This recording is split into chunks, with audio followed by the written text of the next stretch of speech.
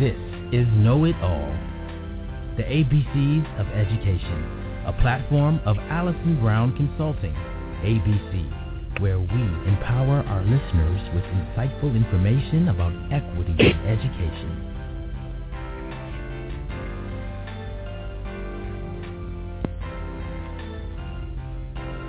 Welcome to Know It All, the ABCs of Education. We are on the air every Wednesday at 8 p.m. Eastern. Of course, you can listen to the show at any time from your computer at blogtalkradio.com/know-it-all, which is where you can also access the chat room during the show and follow Know It All for regular updates. I'm your host, Allison R. Brown, president of Allison Brown Consulting, ABC, where we create education equity plans and promote equity in education in compliance with federal civil rights law. Our website is AllisonBrownConsulting.com. There you can read our blog and subscribe to the ABC Know It All newsletter. If you're tweeting, follow me at Allison R. Brown and tweet about the show with the hashtag KnowItAllABC. On today's show, we're talking about attention deficit hyperactivity disorder, more commonly known as ADHD. Before we get into it, allow me to introduce my guest co-host for today, Dr. Jessica Phillips-Silver. Dr. Phillips-Silver is a regular contributor to Know It All. She's a neuroscientist, and her focus is neuroscience and healthy brain development in children. She's the owner of JPS Research and Education, and she's also an educator and a musician and a mommy. She's dedicated to studying the impacts of music and the arts on healthy brain development. Good morning, Jessica. Thanks for co-hosting Know It All today. Good morning. Good morning, Allison. Thank you for allowing me to contribute today. I wonder if you would introduce our guest today, Dr. Rachel Gao. Yes, we are very pleased together to be able to welcome onto the show today Dr. Rachel Gao. Rachel is a researcher in neuroscience at the NIH, the National Institutes of Health. Rachel has a PhD in child neuropsychology and extensive work with children who have ADHD and similar behavioral disorders. In particular, Rachel is passionate about education and believes in equal access to education for all kinds of behavioral differences.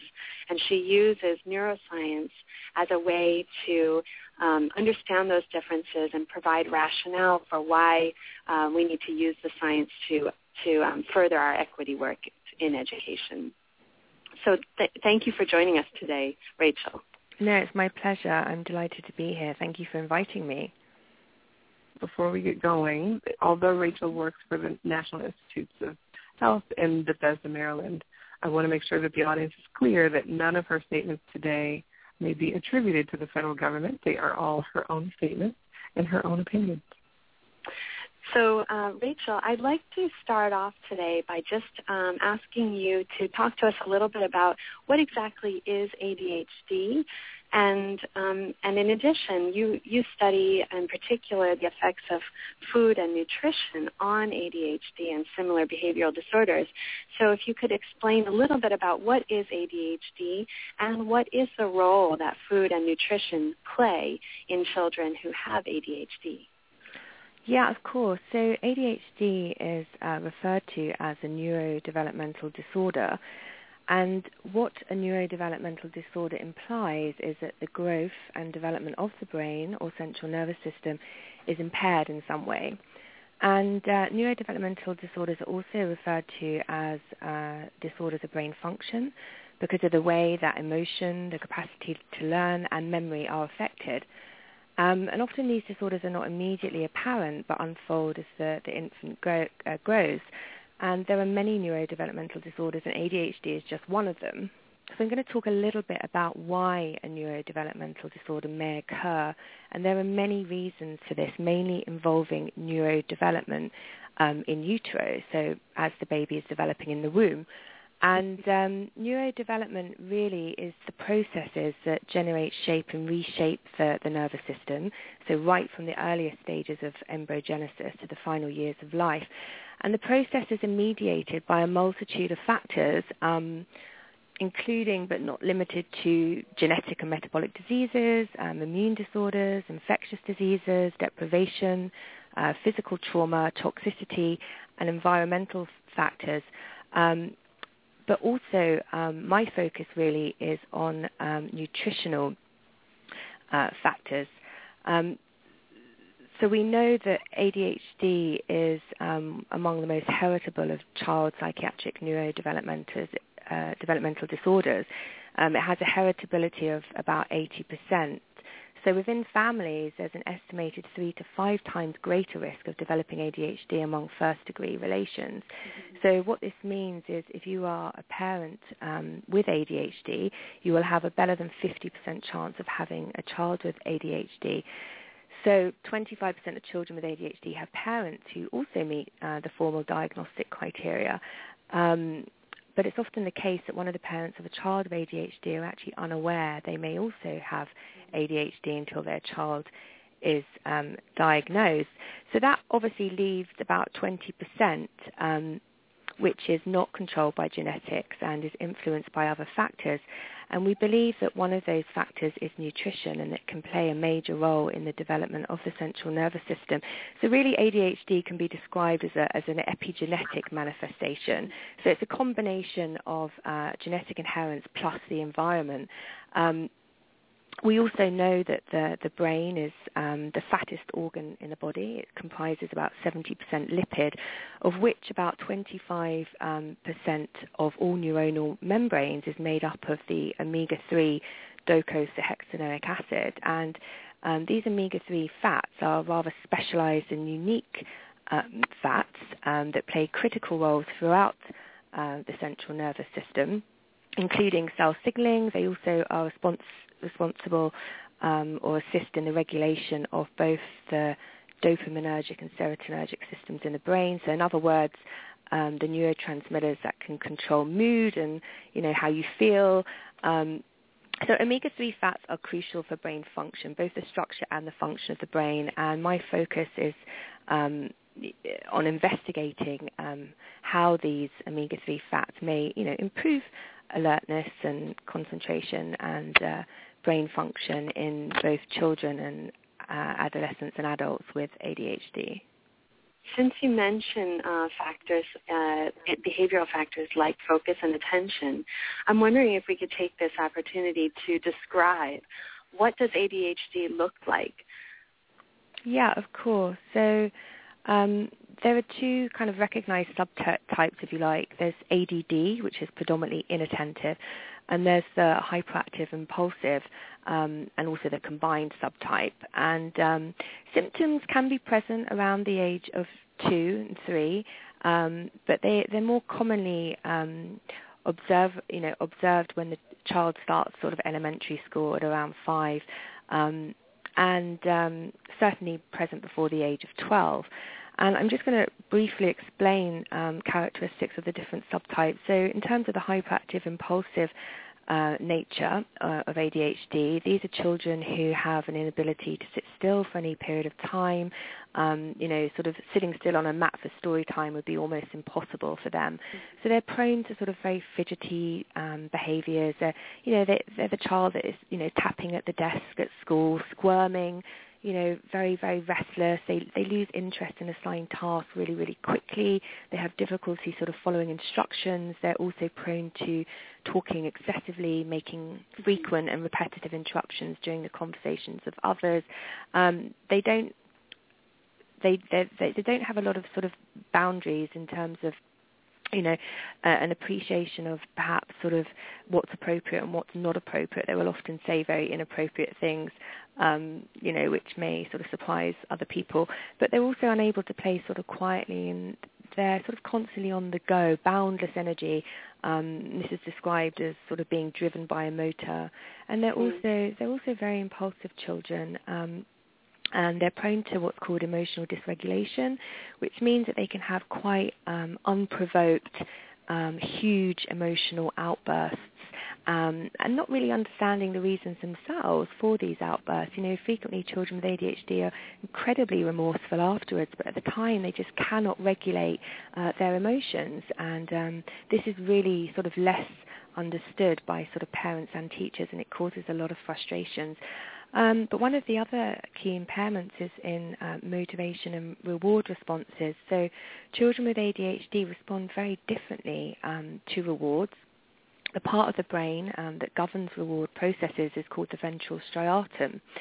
And we have a lot of dopamine-derived neurotransmitters in this section of the brain that are involved in the behavioral response to reward. So, for example, if you ask a child with ADHD if they'd like to earn $20 today for, doing a few jobs around the home, or if they wait until the end of the month, they could double that. They will almost always choose the smaller immediate reward as opposed to the future delayed one, and that's a highly replicated phenomenon. So just moving really quickly now to the inattentive subtype, this is the child with its head in the clouds. Frequently, a lot of females tend to have ADD as opposed to the ADHD. And these children have an inability to kind of pay really close attention to detail. They'll make careless mistakes and frequently fail to complete school and homework, or really struggle to complete it. They may finish, but they'll really struggle. And they have difficulty paying attention. And sometimes, they appear not to be listening, even if you're sort of speaking to them directly. These children also sort of fail to complete chores around the home. If you ask a child with ADD to tidy its room, you can come back 5 minutes later and it's completely distracted, gone off and is doing something altogether different. I mean, this is very common. And, they lose items that they need for everyday organization, and they often sort of have little or no concept of time. And this sort of general absent-minded behavior, really just creates absolute chaos in the young person's life, and is incredibly debilitating, and also in adults' lives as well. They often need a very efficient PA or, wife or husband to kind of get them through. So I want to play devil's advocate for a bit. And, there have been, of late, plenty of folks who have stepped forward and said, I don't believe that ADHD is a thing, right? Or it feels like something that's been fabricated by these pharmaceutical companies that are making so much money on the drugs that they're selling to treat ADHD. And many of the symptoms that you've described, the trouble staying focused, trouble sitting still, poor, self-monitoring, sound like pretty typical 5-year-old behaviors. So how is it that you can distinguish between a child with ADHD and just any 5-year-old behavior? Yeah, absolutely, and you raise a very important point. A lot of children, adolescents, and adults will display these behaviors. That's not uncommon. We can all be a little bit ADHD, if you like, but it's the degree to which it impacts and impairs your everyday functioning. A diagnosis of ADHD is given in a chronic situation, not just because the child can't pay attention on that particular day, but over a period of time. And to get a diagnosis, you have to have both the parental and the school input. So in other words, that these behaviors have to occur across two settings, so both at home and at school. And they have to be persistent, and they have to be chronic. I mean, there are a lot of unsubstantiated claims concerning the existence of ADHD. 2 decades ago, people just thought it was some funny made-up label or name for, children who were just really naughty, very naughty, and just defiant and oppositional. But actually, if you look back in the medical literature, arguably the first sighting of ADHD was by a German physician called Heinrich Hoffmann, who described in a case report a young boy presenting with these symptoms. And also, sometime later, George Frederick Still, who was England's first professor of childhood medicine, gave a series of talks in 1902, which were published in the Lancet, and he described children who presented with this poor sort of self-control, and these children were, often very resistant to discipline, excessively emotional, showed very little inhibitory control, and arguably kind of the symptoms he described back then really do capture the cluster of symptoms associated with the condition we know as ADHD today. So it's all about severity, symptoms on a spectrum, and, in order to get a diagnosis, they have to be chronically, impairing the child and also creating chaos within the family as well. So I think we have to be really careful when we speak about potential sort of myths surrounding ADHD. There aren't just accusations that, people seem to consider ADHD as kind of some sort of psychiatric label, that will benefit the kind of pharmaceutical industry. There are all sorts of notions, and a lot of them arguably are sort of based on ignorance and need falsifying. I mean, there was a case in the 70s where parents of children or young adults with schizophrenia were accused of being cold parents, and as a result, these young men suddenly developed schizophrenia. Of course, that was completely falsified. But there are some people who think ADHD is the result of inadequate parenting practices, or perhaps these children have just, simply watched too much television, or it's because they're poor, low socioeconomic status, or perhaps because they're a single parent. All of these are myths. There's absolutely no compelling evidence to suggest any of these factors play a predominant role in the development of ADHD, and they're arguably very unhelpful. I mean, it takes a lot to come to terms with the fact that your child has a behavioural or learning difference, and it's very unhelpful to have these kind of accusations following you around, you and your family around. Mm-hmm. So, Rachel, there is compelling evidence that food and nutrition do play a role in the development of ADD, in that proportion of the disorder that is not attributable to heritability. So can you describe a little bit how food and nutrition do contribute to the development and expression of attention deficit hyperactivity disorder? Yeah, sure. So nutrition plays a key role in everyone's everyday behavior, mood, and actions, and is critical for brain function. And there are specific nutrients, if you like, brain selective nutrients, which can help facilitate brain function at a molecular level.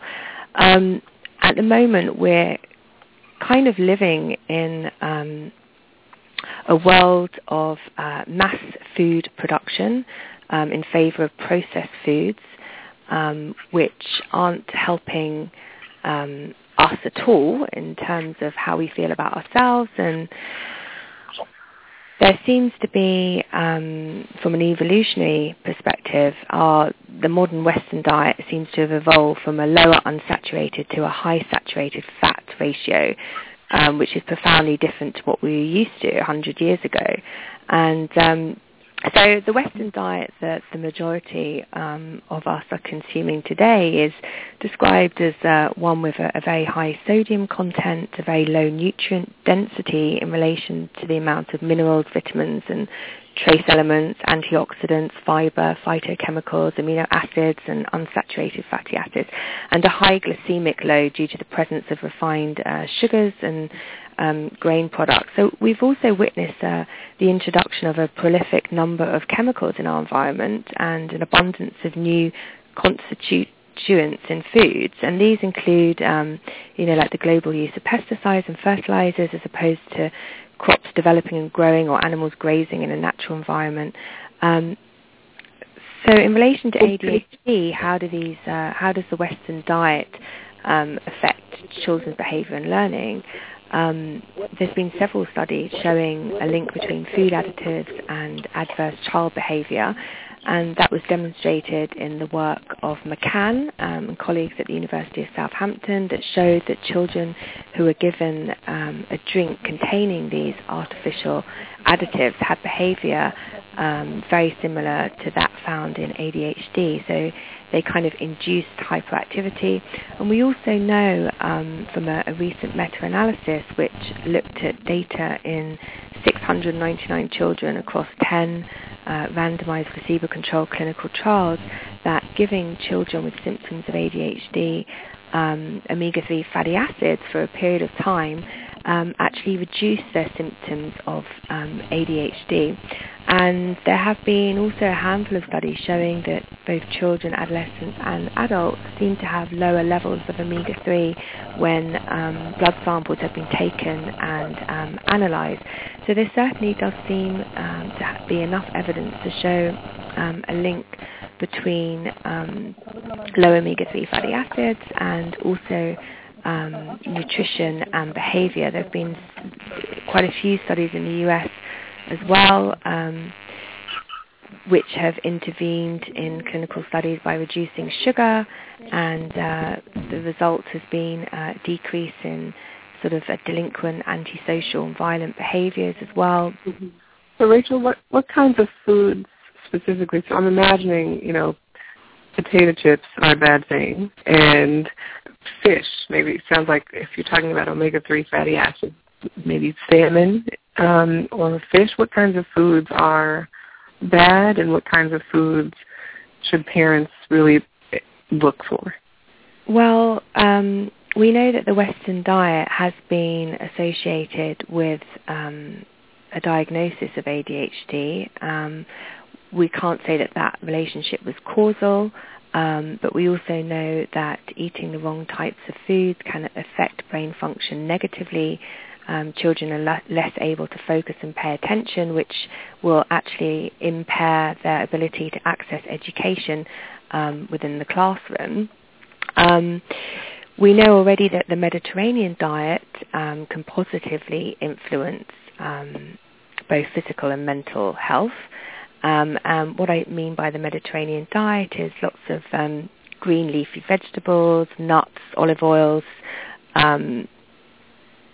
fish, vegetables and fresh foods, so unprocessed foods. So if I would advise parents with children with ADHD to really focus on unprocessed foods and to try and prepare meals from scratch if possible with, fresh ingredients, and instead of allowing sort of unhealthy food choices to be made at school by their child, I would suggest preparing a nutritious sort of packed lunch which they can eat at school so that the control over their diet is more rigorous, and see if that makes a difference in their behaviour over a period of time. So basically, a lot of people or parents don't actually pick up products and look at labels enough, and we don't have enough food transparency in terms of food labelling. So sometimes we really don't know what we're eating, and I always say to parents, well, if you can't pronounce the ingredient, put it back on the shelf, because it's going to be sort of artificial chemicals, and in particular high fructose corn syrup and soybean oil is thought to negatively affect the brain and brain function. So advising for those products to be minimized is a good idea. But in some of the cereal bars that you look at, some of them contain something in the region of 34 grams of sugar, and the American Heart Association recommend that children only have between 3 and 4 grams a day. So if you're giving a kid for breakfast a cereal bar which contains 34 grams, well, their behaviour is going to be off the wall. Mm-hmm. Jessica, I wonder if you would talk a little bit about this notion of self-control and self-monitoring in ADHD children, and how it is that music and the arts can impact on that. Yeah, so one of the things that Rachel was talking about, which really struck me, is that one of the major characteristics of ADHD can be essentially this ability to delay gratification.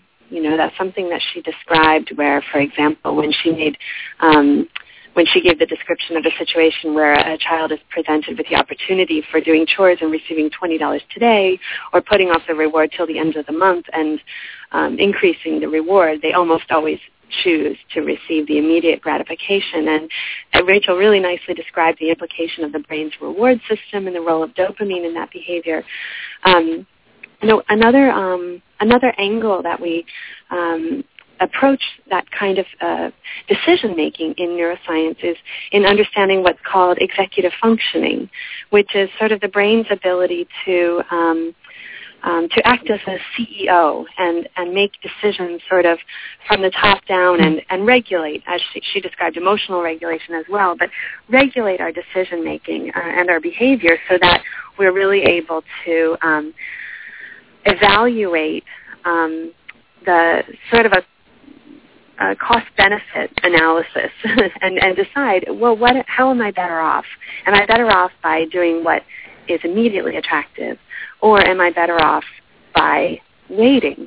And that actually involves a number of cognitive processes, and those are all processes that we all experience every day. So this children with or without ADHD have to resist those urges or decide, when to act on them, when to delay them. And as parents and as decision makers, we all have to do that. And so I'm very fascinated with the different ways that we understand those processes. And Rachel helps us to understand how in a disorder like ADHD, there truly is an inability to some degree to show that type of regulation, and how nutrition can be one of the things that can mediate that problem. And in my work, what I sometimes look at are what are the other kinds of daily experiences that children have that can gradually over time encourage that type of behavior, that ability to self-regulate. And I think that music and the arts are something, a kind of activity that enhances sort of self-regulation. Because if you imagine, for example, a child who commits to practicing a piece of music or who commits to beginning a painting on a canvas, knowing that it's not an immediate result that is what's desired, but it's actually a long-term result that's desired. They learn, there's some learning about the work that they need to do to come back to it every day and refine it until they get to essentially what is really the ultimate goal. And so this is not meant to serve as a replacement for any of the factors that Rachel was describing. But I do think generally about the educational system that we set up and the opportunities that we provide as parents and as decision makers in thinking about the range of experiences we offer children just in support of their healthy brain development. Rachel, I wonder if you would talk, too, about, as we think about nutrition, what are the decision points for parents to make around medication versus nutrition and focus on nutrition and healthy eating and living? What are some of the challenges of introducing medication for children with ADHD? Oh, I think it's a very difficult decision for any parent to make as to whether or not they should give stimulant medication to their children. Stimulant medication should really be explored if all other options have been exhausted. The first point of intervention really should be sort of a cognitive behavioral intervention or some sort of therapy, and often that therapy is helpful when it's family therapy. So when both parent and child are involved in that process, parent kind of training on different strategies to use with their child, because we're dealing with a child who struggles, to regulate, as Jessica said, their executive function. So this involves their kind of everyday behavior and actions. So there's a different approach that kind of needs to be used in terms of parenting. You have to perhaps adjust your existing strategies and modify them in order to help your child modify their behavior. And a lot of people say that, putting very sort of structured routine in place and also having lots of boundaries, because inconsistent parenting actually sort of contributes to further chaos. So basically like reinforcing behaviors by way of kind of consequences and rewards always helps. And it's always important to try and put these interventions in place when the child is as young as possible, and that kind of can help prevent sort of more oppositional and defiant behaviours from developing. But it's a huge challenge, and parents need a lot of support to help manage their child's ADHD symptoms. It's a big task, and I salute parents that do an absolutely amazing job intervening and helping their children try and improve their symptoms. But it's a big task. So in terms of whether or not to medicate, it's a personal decision. We still need more clinical research to assess the kind of long-term effects of stimulant medication on brain function. And I know that several clinical neuroimaging trials are underway at the moment. Stimulant medication can help children, but not all children. It's normally effective in about 65% of all children, which, of course, leaves a proportion of children who are either non-responders or treatment resistant. Mm-hmm. And then you have to decide what to do with that children.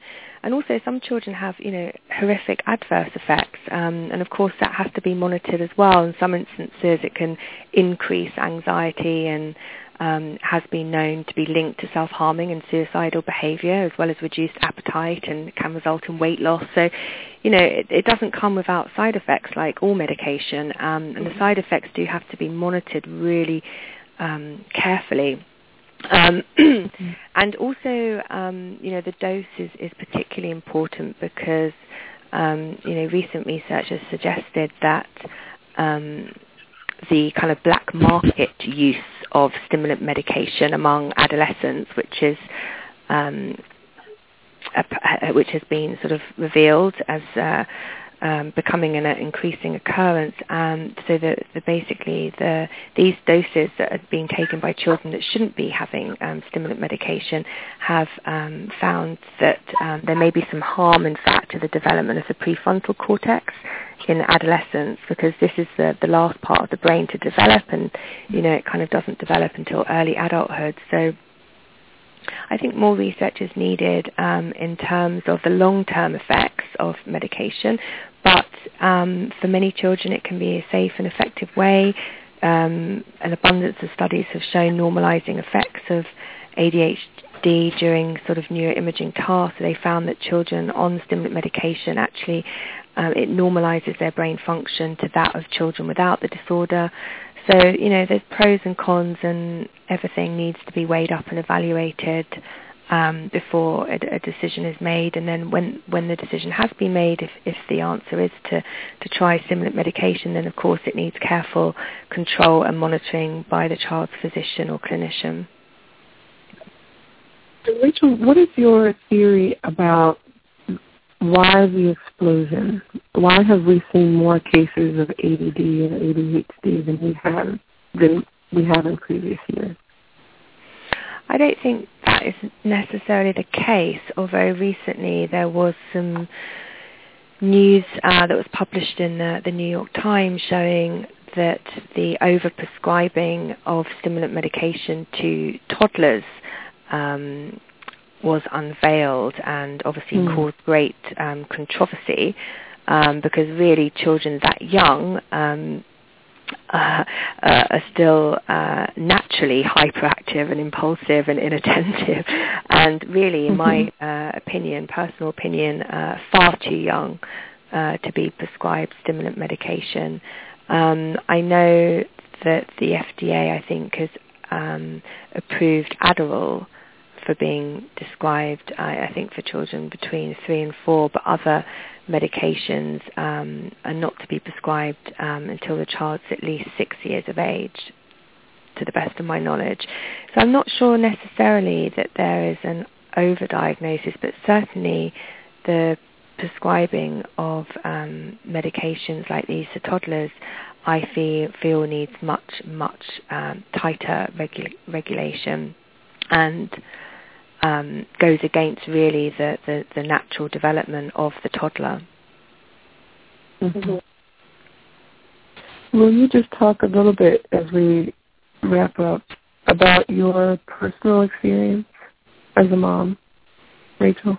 Yeah, absolutely. So the reason I entered into this field myself was for personal reasons. I have a son who is now a young man, and it was very apparent when he was around the age of 3 that he was extremely hyperactive and very impulsive, although being very, very bright and almost gifted in some sense. You know, he used to ask me how a light bulb worked at around the age of 3, which was pretty impressive, and he'd learned to spell his name out loud, which was an 11-letter name, which was also fairly impressive.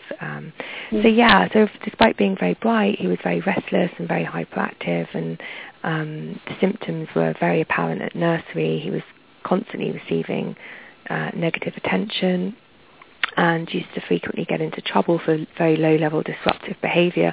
And this really kind of just changed my outlook on life. I'd never at the time sort of heard of ADHD, wasn't sure what it was all about, and would spend hours, tirelessly sort of searching the internet and reading as much literature as I could to kind of educate myself. And I think children of ADHD do become the greatest educators.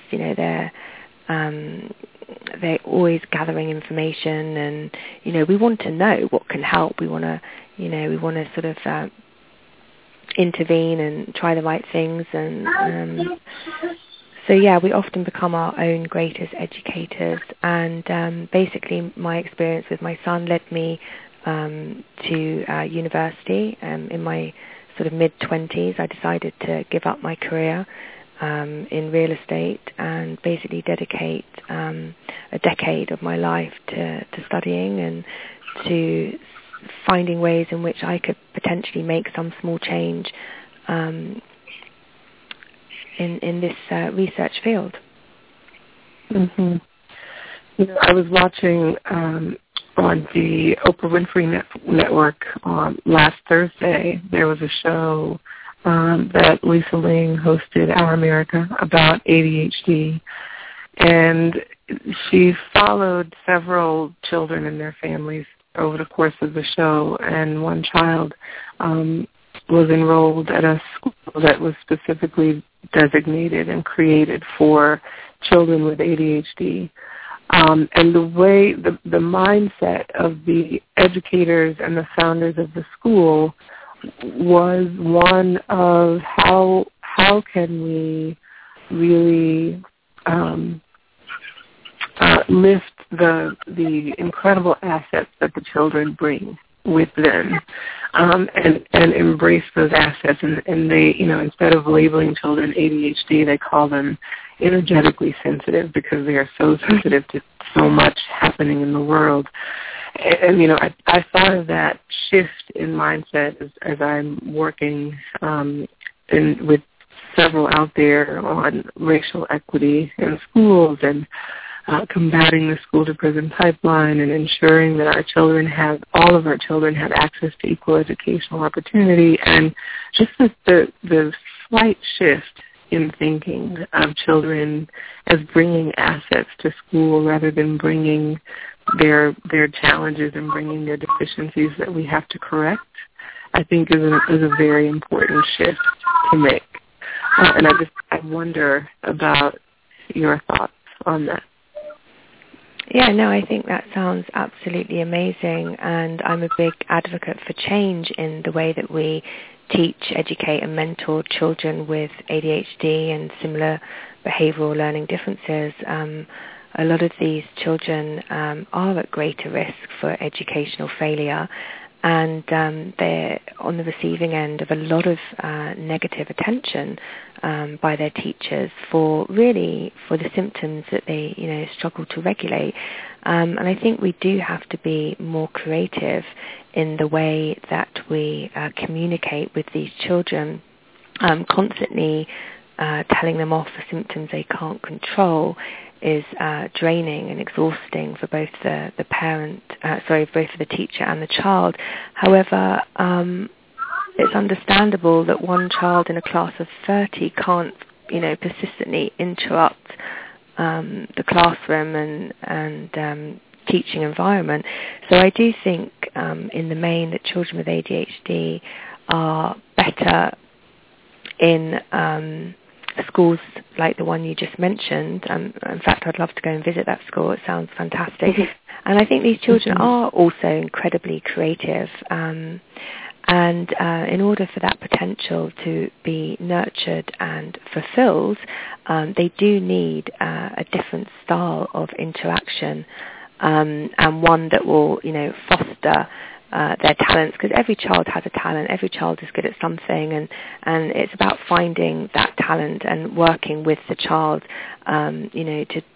to reach their potential. And we know that children that do well educationally tend to have better prospects in life all round. So it's really important that these children aren't persistently punished, if you like, in terms of like fixed term permanent exclusions, which can, have a knock-on effect on their self-esteem and feelings of self-worth, and, also puts them at risk of gravitation towards sort of more delinquent peer groups and socialization into perhaps sort of gang affiliation. And we already know that a disproportionate number of adults with ADHD are overrepresented in the prison systems. It's thought that over 50% of all incarcerated adults meet diagnostic criteria for ADHD, having not had these symptoms recognized or supported in childhood, which is an absolute failing of our